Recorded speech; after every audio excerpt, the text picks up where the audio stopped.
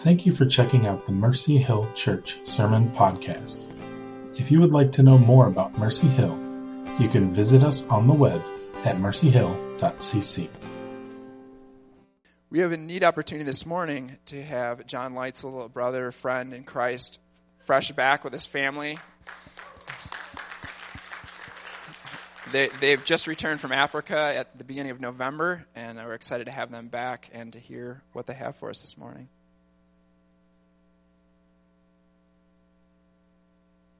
Thanks, Brian. I phoned Brian up the other day, and we hadn't spoken in a while. He answered the phone, and I'm saying, "Mamuka say Baba," and he says, "Hi, John," and greets me back. But it is a joy for us to be with you.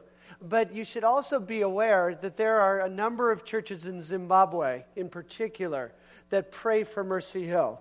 Because when Johnny and Brian were with us in Zimbabwe in May, they brought such a great deposit and representation of Jesus on your behalf that they still talk about it there in Zimbabwe. So greetings from your family in Southern Africa, Zambia, and Zimbabwe. And this church has invested in such beautiful ways to bless your brothers and sisters in Zambia and Zimbabwe. And the guys have asked if we just share a little bit to catch you up on some of what you've sown and what's grown up from the blessing that you've been there as well. And so, Karen, Elizabeth, could you just stand up and make sure everybody sees and knows who you are? This is Karen, our older daughter, Elizabeth. Sarah, you would not have missed her, but she's downstairs tearing up the Sunday school with everybody else down there as well. But you are part of a larger family of churches. You're probably aware of Living Word, Cross Point, Hope Church just started. You guys sent some people to be part of that congregation.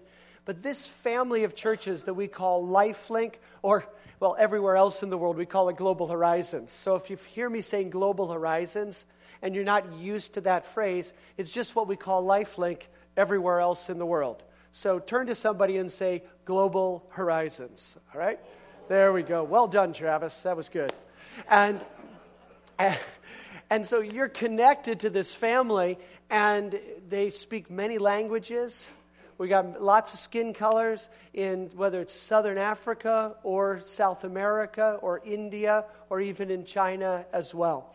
And so my family, next slide, Ethan, thank you, has been in the southern part of Africa. We've been living in Zambia for the last 2 years, but also traveling across the border into Zimbabwe quite a bit. Next slide.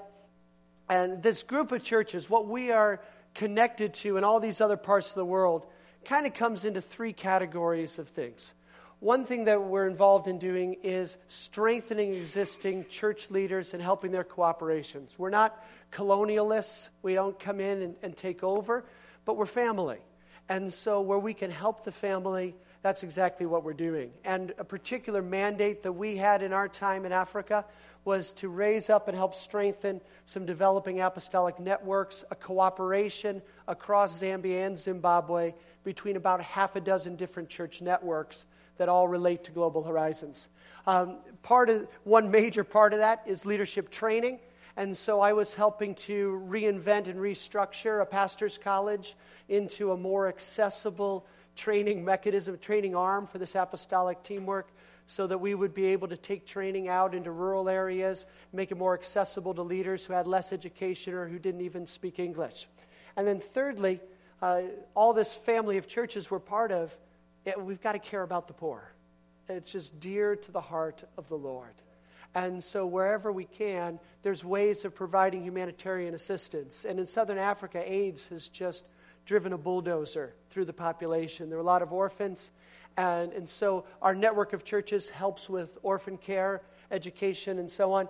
And my wife, Karen, is a medical doctor. And so she was providing medical care, everything from being the village doctor wherever we were to doing brain surgery for children with birth defects. So next slide. Just a little snapshot. I think Brian and John had showed you some slides back in May, but some of you may not even have been part of the church then. It's a little different than Munster. Living in Lusaka, there's just, the cities are full, crowded. There's a migration from rural areas into urban areas, and so the cities are congested and bustling. Outside our church in Lusaka is a garbage dump that's on fire all the time, and actually, it's on fire all the time, and it's a kind of rough area that's there, but just on the other side of that, you go another block, there's a brand new Jaguar dealership. You can be fighting your way through traffic, wheelbarrows and pedestrians everywhere, and they've put up giant video billboards, which are a definite traffic hazard. So you have so many contrasts between modern and underdeveloped. You have 13-some million people in Zambia, most living in the cities in densely packed neighborhoods without basic services like sewage or running water, and yet you have Samsung flat-screen televisions available at the mall. So the contrasts really catch you. Next slide, Ethan. So you never know what you're going to see on the road, right? Because if you can buy a refrigerator, how do you get it where you're going? You strap it to the trunk of your Corolla as you go, and so on. Next slide, Ethan. Thanks. You get out of the city, and it's a different world all over again. Because out in the rural areas, you maybe are carrying your water half a mile or a mile from the well in a jug on your head. That upper right-hand photo is in the village area where you helped put the roof on a church building. That's Nahubwe village in the Teshi area. And the people were willing to love us. And we just worked on fitting in together as family. But as we're connecting and interacting with folks, it was particularly great how our children just participated and plugged in. There is not an age requirement before you can start serving the Lord. There really isn't. What's going on downstairs, as Brian was saying, it's the real deal. The kids downstairs, they're not spectators. It isn't childcare until later they can learn about Jesus. They're not learning about Jesus right now. And they're just as much a part of the body of Christ as we are upstairs here. Next slide. So what Karen was doing, really, okay, I'm so proud of her. I just want to brag and tell you how great it is. But the greatness of what she was doing is in a tragic context. Because Karen was day after day dealing with birth defects that we almost never see in a medical practice here in the U.S. And so she was volunteering in a specialty hospital doing a lot of neurology and neurosurgery for kids with what we call neural tube defects, and then post-infectious scarring. So large swollen heads with a lot of pressure on the brain from hydrocephalus, spina bifida, and a variety of other sorts of problems. Little Kebby here in the upper left was born with a hole in his skull right here so that the brain was protruding out. And so there's so many of these difficulties. And Karen just did a marvelous work of not only providing very much needed medical intervention and surgery, but really bringing the love of God into families in a context where if your baby is born and isn't perfect, the mom's under tremendous pressure to just make the baby disappear. Because if you have a problem, you're viewed as being a bad luck wife, a bad luck mama. Your husband may put you away if you don't put the baby away. With the prevalence of witchcraft and superstition as well, there's a lot of accusations that you've been involved on the wrong side of the spirit realm, and now it's coming back. And so just bringing the love of Jesus as well as hope for these families was a really big deal. Yes. There are 2 Zambian neurosurgeons. 1, 2. And one has been pulled largely into administration. And so Karen was working with the active Zambian neurosurgeon. And now that she's returned, we've just cut in half the number of doctors who can do some of these procedures. So next slide. So again, more of the babies that Karen's worked with. If you're medically interested or if you want to know or more about that, feel free to grab Karen here as we finish the service, because it's an area where the heart of Jesus is very close to the needy, the poor, and especially children. And there is some beautiful work that's going on. She's really changed a lot of lives. Next slide. We go out in the rural area, and once again, it's just whatever comes with medical needs. And Karen would see patients until it's well into dark and the translator is tired and calls it quits. Okay, in the other area, next slide, Ethan, thank you. The area that Brian and John and I were working on together was leadership development and catalyzing cooperation between church leaders, both in Zambia and in Zimbabwe. I believe many of you guys will know our dear friend in the blue shirt, third from the left there, or right, depending on which way you're facing, Richard Banda. He was right here in July. How many were here when Richard was with us? Amen? Richard and his wife Agnes send you their love and their greetings. In mid-October, Richard and Agnes came over to our home for dinner, and Agnes, well, I should back up. If you weren't here, Agnes is paralyzed on her left side due to a brain tumor. Significant operation. Actually, the neurosurgeon Karen was working with had done the operation on her. When we met Agnes 3 years ago, she was in a terrible way. Just really a terrible way. Didn't have her memory, could barely speak, and she has been progressively experiencing a restoration. And since Richard was here, things have again taken another step for the better, very noticeably. And so when they came over to our home, which is not uncommon, we'd have them over, but this was significant for us because she got herself out of the car. And she's working hard, she's believing God. Please continue praying for Agnes. Shortly after Richard was here, the church relocated to start meeting at the campus of the Bible College where we were, and Agnes was able to start coming back to church, which she hadn't done for 3.5 years. So it's the goodness of God, and they love you, they appreciate you. While Richard was here, we were showing Agnes photos and visiting her to keep her connected, and she just prays. She just really gives herself to the Lord and prays very well. And so it's a great team of leaders. These guys are leading networks of churches, and they have chosen to lay down their independence and self-sufficiency and sort of territorialism to serve and help one another and build something that's bigger than their own individual kingdoms. Next slide. And with that has been the training initiatives that we've tried to help facilitate. That's where Johnny and Brian were teaching in Harare, in the capital in Zimbabwe, and then we went out to the rural area together as well. And those initiatives are bearing fruit because what these guys modeled when they came now is being imitated and implemented by the Zimbabwean leaders themselves. And that's what it's really about. It's not about myself or Johnny or Brian or you doing some marvelous great thing yourself. It's how do we help unlock other people so they can do it also. Do you see what I'm saying? Thank you, because you're really quiet compared to what I'm used to. Amen. Okay, and next slide. The distance from Lusaka, where the little A is, down to Harare in Zimbabwe, is just like driving from here to Columbus, Ohio, but it's a much different experience doing that. I put this slide up just to help you see that the churches that you're connected with run right up to the topmost corner, in the corner of Angola and the Congo DR, up in northwest Zambia. Right, you see how there's like one brown road? That's pretty accurate. There's one paved road that comes down through here to Lusaka. It keeps coming down through here. We're connected with churches right along that whole strip, and right up here was where John and Brian came in May.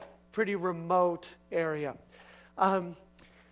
Let's see if we can go ahead and put that video up that we had. I want to share with you two short videos from the dedication of the church building in Atezhi, where you took the offering to help put the roof on. It's a big deal because the people of the village and church members from Lusaka had been going out. They had started, when I say build a church, I'm talking about people, not the building. So they'd established a church. A church was growing and being built, but they didn't have a building to meet in. And so they baked their own bricks, put a brick building up, but because they didn't have a roof, the rain was starting to wear it out. And Mercy Hill stepped in a year ago. No, before that. It was like 18 months ago. Took up an offering, and the roof went up, the roof went on, and they made it through that rainy season a year ago. But they weren't willing to dedicate the building officially until it was plastered and painted and inside. And so it was the church in Lusaka that finished that work, going out to the village, getting it done. So then we had this big celebration, dedication weekend. I mean, it wasn't a service. It was a 3-day conference. And people were hiking in from other villages. It was a big deal. And so if you're going to have a big worship celebration, you've got to have microphones and amplification in people's mind. That's what makes it go up a level. And in the village, there's no electricity. And so it's really special if folks come from the city, and we got a generator out there, but the generator had no fuel tank. And so you're siphoning in some fuel, and so it'll just go off at random moments. And what I want you to see was, it's into the night, it's dark, but the place, this building is just packed, and we're just worshiping the Lord. And the generator goes out, and nobody misses a beat. Nothing changes. You can't see anybody. You can't see anything. People are pulling out their cell phones to put a little light up because you're in the middle of the bush. There's no electricity, no plumbing, but everybody's got a cell phone. There's no way to charge it. Seriously. There's no way. Everybody, was bringing their cell phones to plug them into the generator to have a way to charge them, while we're there. Everybody has a cell phone. You can get cell phone service in rural Zimbabwe, and there's no way to charge your phone. So people's phones will go dead for 2 weeks until they go somewhere where they can charge it. But they've got a phone.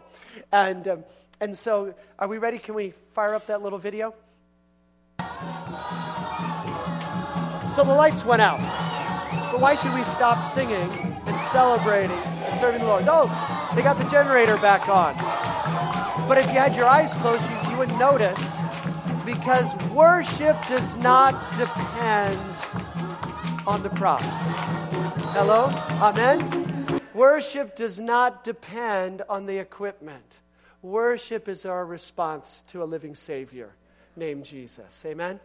And on the Sunday, we have choirs. And many of the traditional choirs, they don't use microphones, musical instruments, or anything. They've got a 10-finger musical instrument and maybe some drums. And your whole body is part of worshiping. And so on the Sunday morning of the celebration, the village church themselves had their choir going. It wasn't just the folks coming in from the city and the visitors.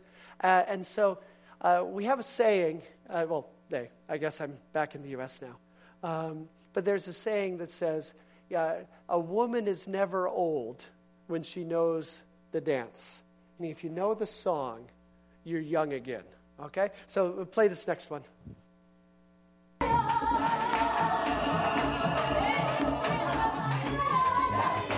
elderly is very respected, and it's remarkable. Because in Zambia, the average life expectancy is age 40. How many here are over 40? Oh, it's this half. All right? And so to have the woman in the church who's 80, it's a big deal. But as the choir is singing, she's coming up. She's got a dance to bring. Listen, just like I was saying earlier, you're not too young to serve the Lord. You're never too old to give your best to Jesus. Amen? Never too old to give your best to Jesus. Don't stop giving Jesus your best. Whether you feel you have everything you need and it's all working right, or whether the power goes off and there's no plumbing, keep serving Jesus. Keep praising Him. Keep giving Him your best.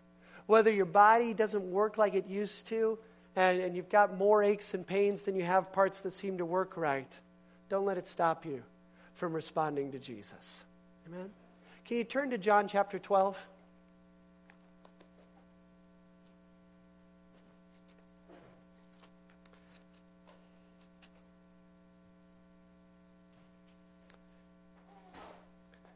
John chapter 12, verse 1 says, 6 days. Oh, it's nice to see some paper Bibles. I was starting to think, because we've just been back in the States for a few weeks. I'm used to saying, open your Bible. I'm realizing you have to say here, turn on your Bible, because I'm seeing all the electronic things going. But, all right, old-fashioned paper Bibles here. 6 days before the Passover. That's a significant little statement here because it's setting a context for us about what's about to happen. Saying what we're about to read, what's about to happen, this episode that's going on here, it's in the shadow of something that's about to come, which is the crucifixion. That Jesus is on his way to the cross. Jesus has come down from heaven, the very Son of God, born on earth, and he's living a perfect life in obedience to God, healing those who are oppressed of the devil, and he's about to go give his life for our sins, to give himself as a sacrifice on the cross so that you and I can be reconciled with God through faith in Jesus Christ. 6 days before the Passover is a heads up for us. It's recognizing this is what's coming. The crucifixion is ahead. 6 days before the Passover, Jesus arrived at Bethany. If you've got your Bible open, who lived there? Whose hometown was Bethany? What's there? Arrived at Bethany where? Lazarus. Who is this Lazarus guy? It's still in that verse. It's his open notes. It's right there. Jesus raised him from the dead. Do you notice that's like Lazarus' claim to fame now? You know? Who is it? Lazarus. That Lazarus. Right? It used to be, Lazarus means leper. Hello? That's what his name means. And so he previously was known for what was wrong with him. Now he's known for what Jesus has done in his life. Anyone else here like that? I am. Jesus has gotten a hold of my life. I'm so thankful for Jesus. That I now can be known because of what Jesus has done in my life, not because of who I used to be. That's a wonderful Savior we have. Amen. Verse 2 says, here a dinner was being given in Jesus' honor. Martha served. Lazarus was among those reclining at the table with him. And then verse 3 tells us something pretty inappropriate happened. Because while the kitchen work is going on and Jesus is teaching and people are listening to him, it says in verse 3, then Mary took about a pint of pure nard. Do you know how big a pint is? Do you have a visual for that? It's like a water bottle here. 500 mils. Mary took a 500 ml bottle of perfume and did what? She dumped it out. She poured it on Jesus right there in the house. It says, poured it on Jesus' feet and wiped his feet with her hair. And you get the eyewitness feel of John's account of it because it says, and the house was filled with the fragrance of the perfume. Yeah, you know when you go into the mall here and you have to walk through the cosmetic and perfume section, your eyes can start to water. Does that happen to anybody?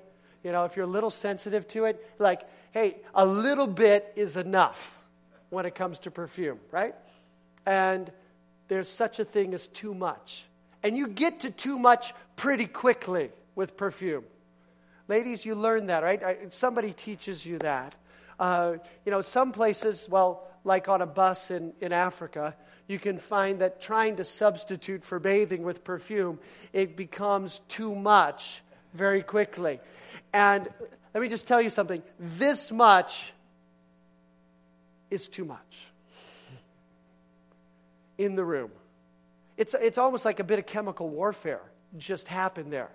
You know, maybe it's tear gas-ish, but there is no mistaking this. She overdid it. Is that true? Amen. It's true. It was much more than necessary. The dinner was already being given in Jesus' honor. Then why'd she have to go do all that? You see, I want us to look here now at two different responses to how Mary poured out her best for Jesus. Because everyone's reacting right now. There's no way to pretend it didn't happen. Just look the other way. You can't get away from it. It is conspicuous. It's conspicuous excess. And it's embarrassing. Everyone, she's just interrupted whatever else was going on. And there's no ignoring it. Now, in the text here, we see there's two different responses to what happened. Let's look at the first of these, verses 4 through 6. One of the disciples, which one? Which Judas is this? Judas Iscariot. What's he known for? Who was later to betray him, objected. Why wasn't something better done with such a valuable thing?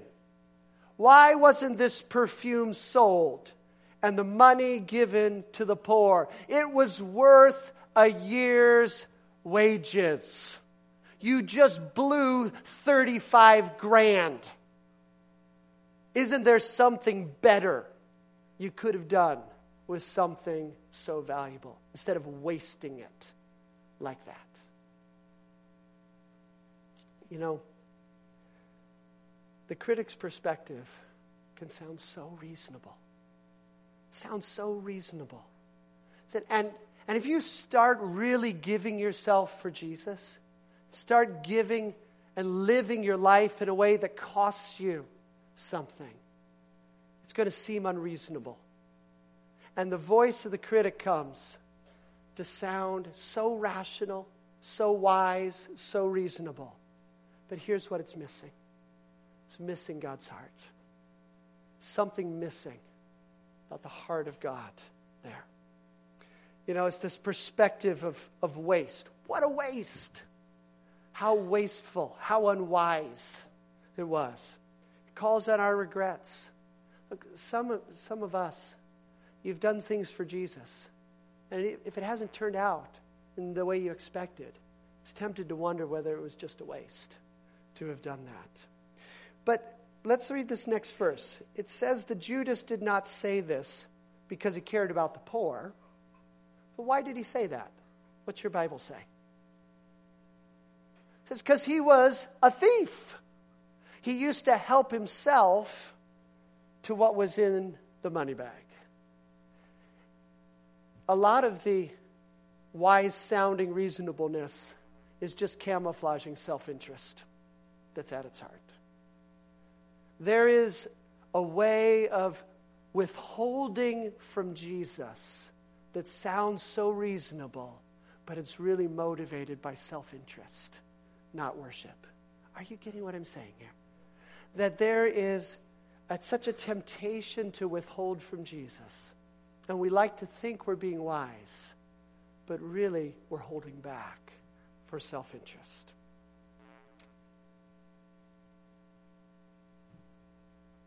You know, there's all kinds of times where many of us, even in this room, where we've had an impulse or prompting, maybe to give financially or to go spend time helping and serving and ministering in a particular way for somebody who needed it.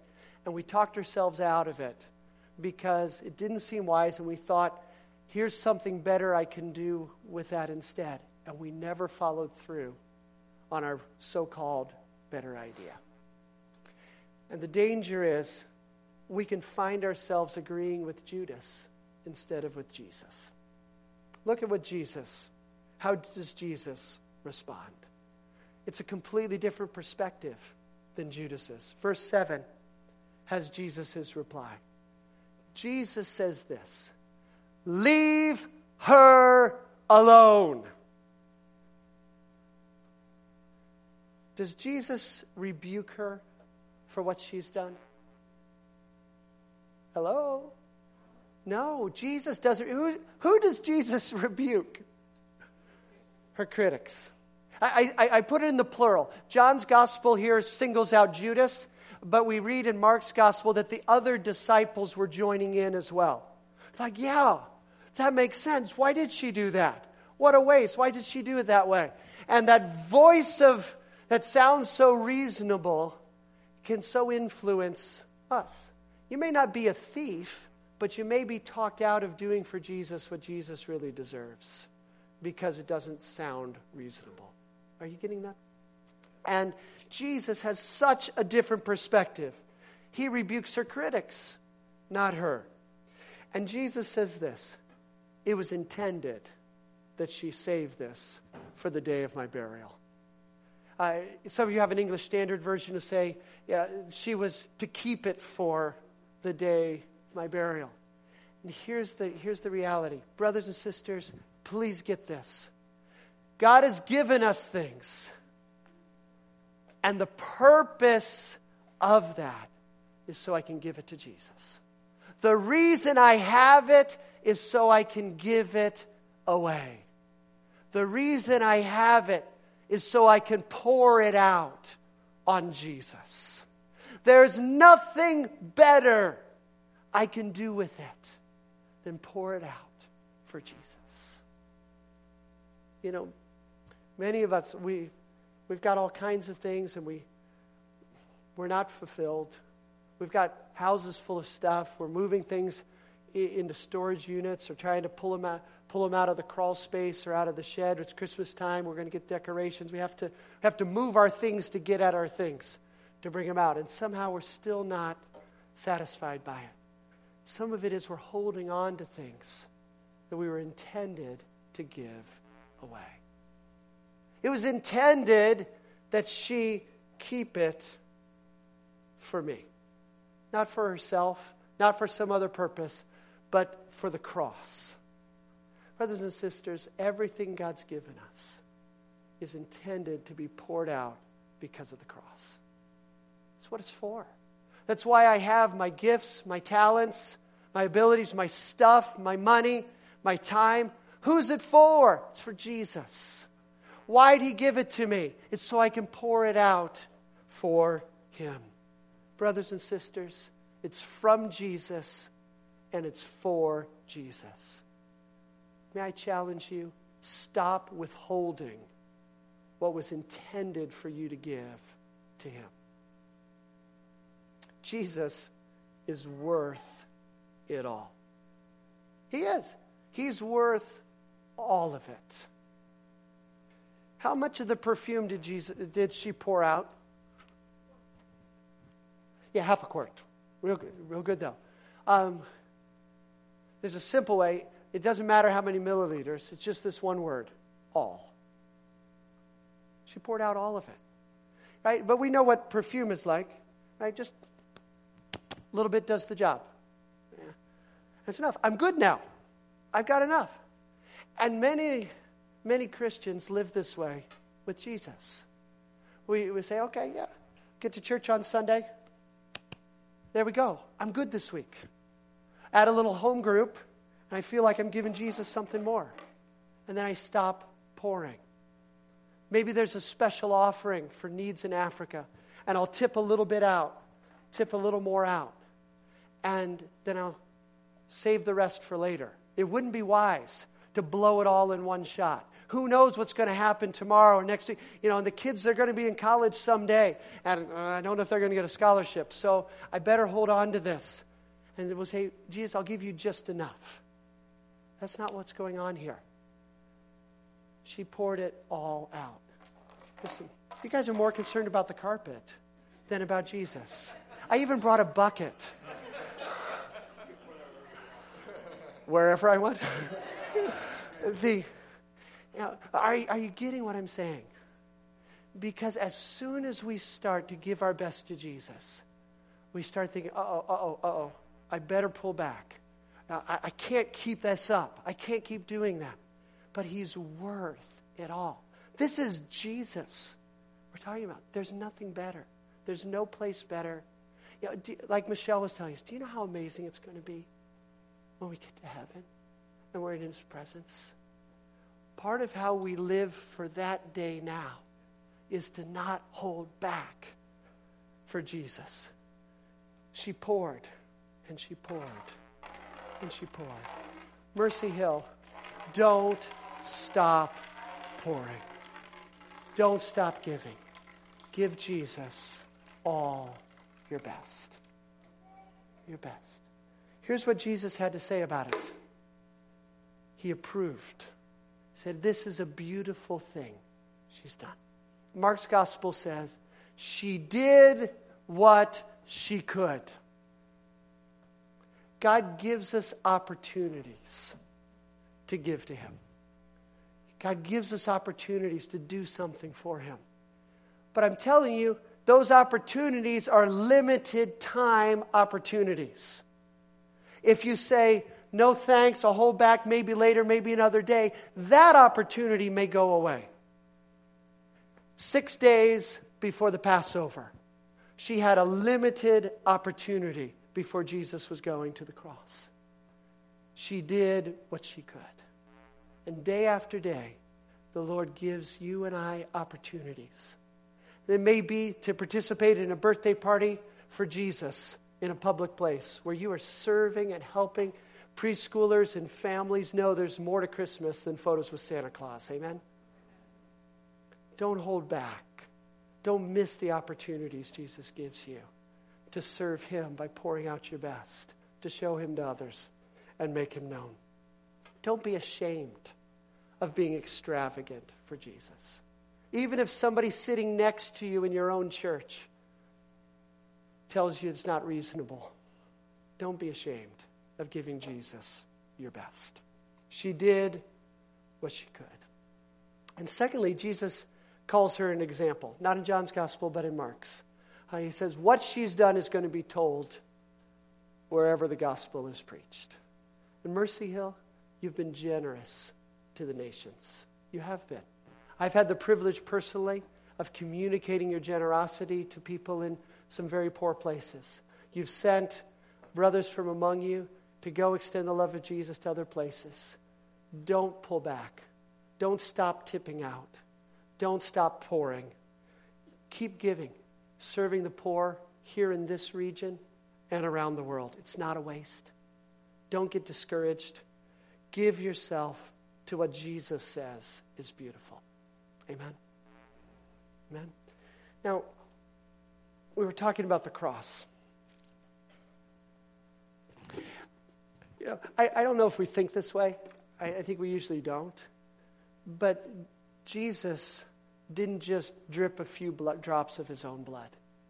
He poured out His life unto death, the Bible says. He humbled Himself. He wasn't obedient just part way, but to death on the cross.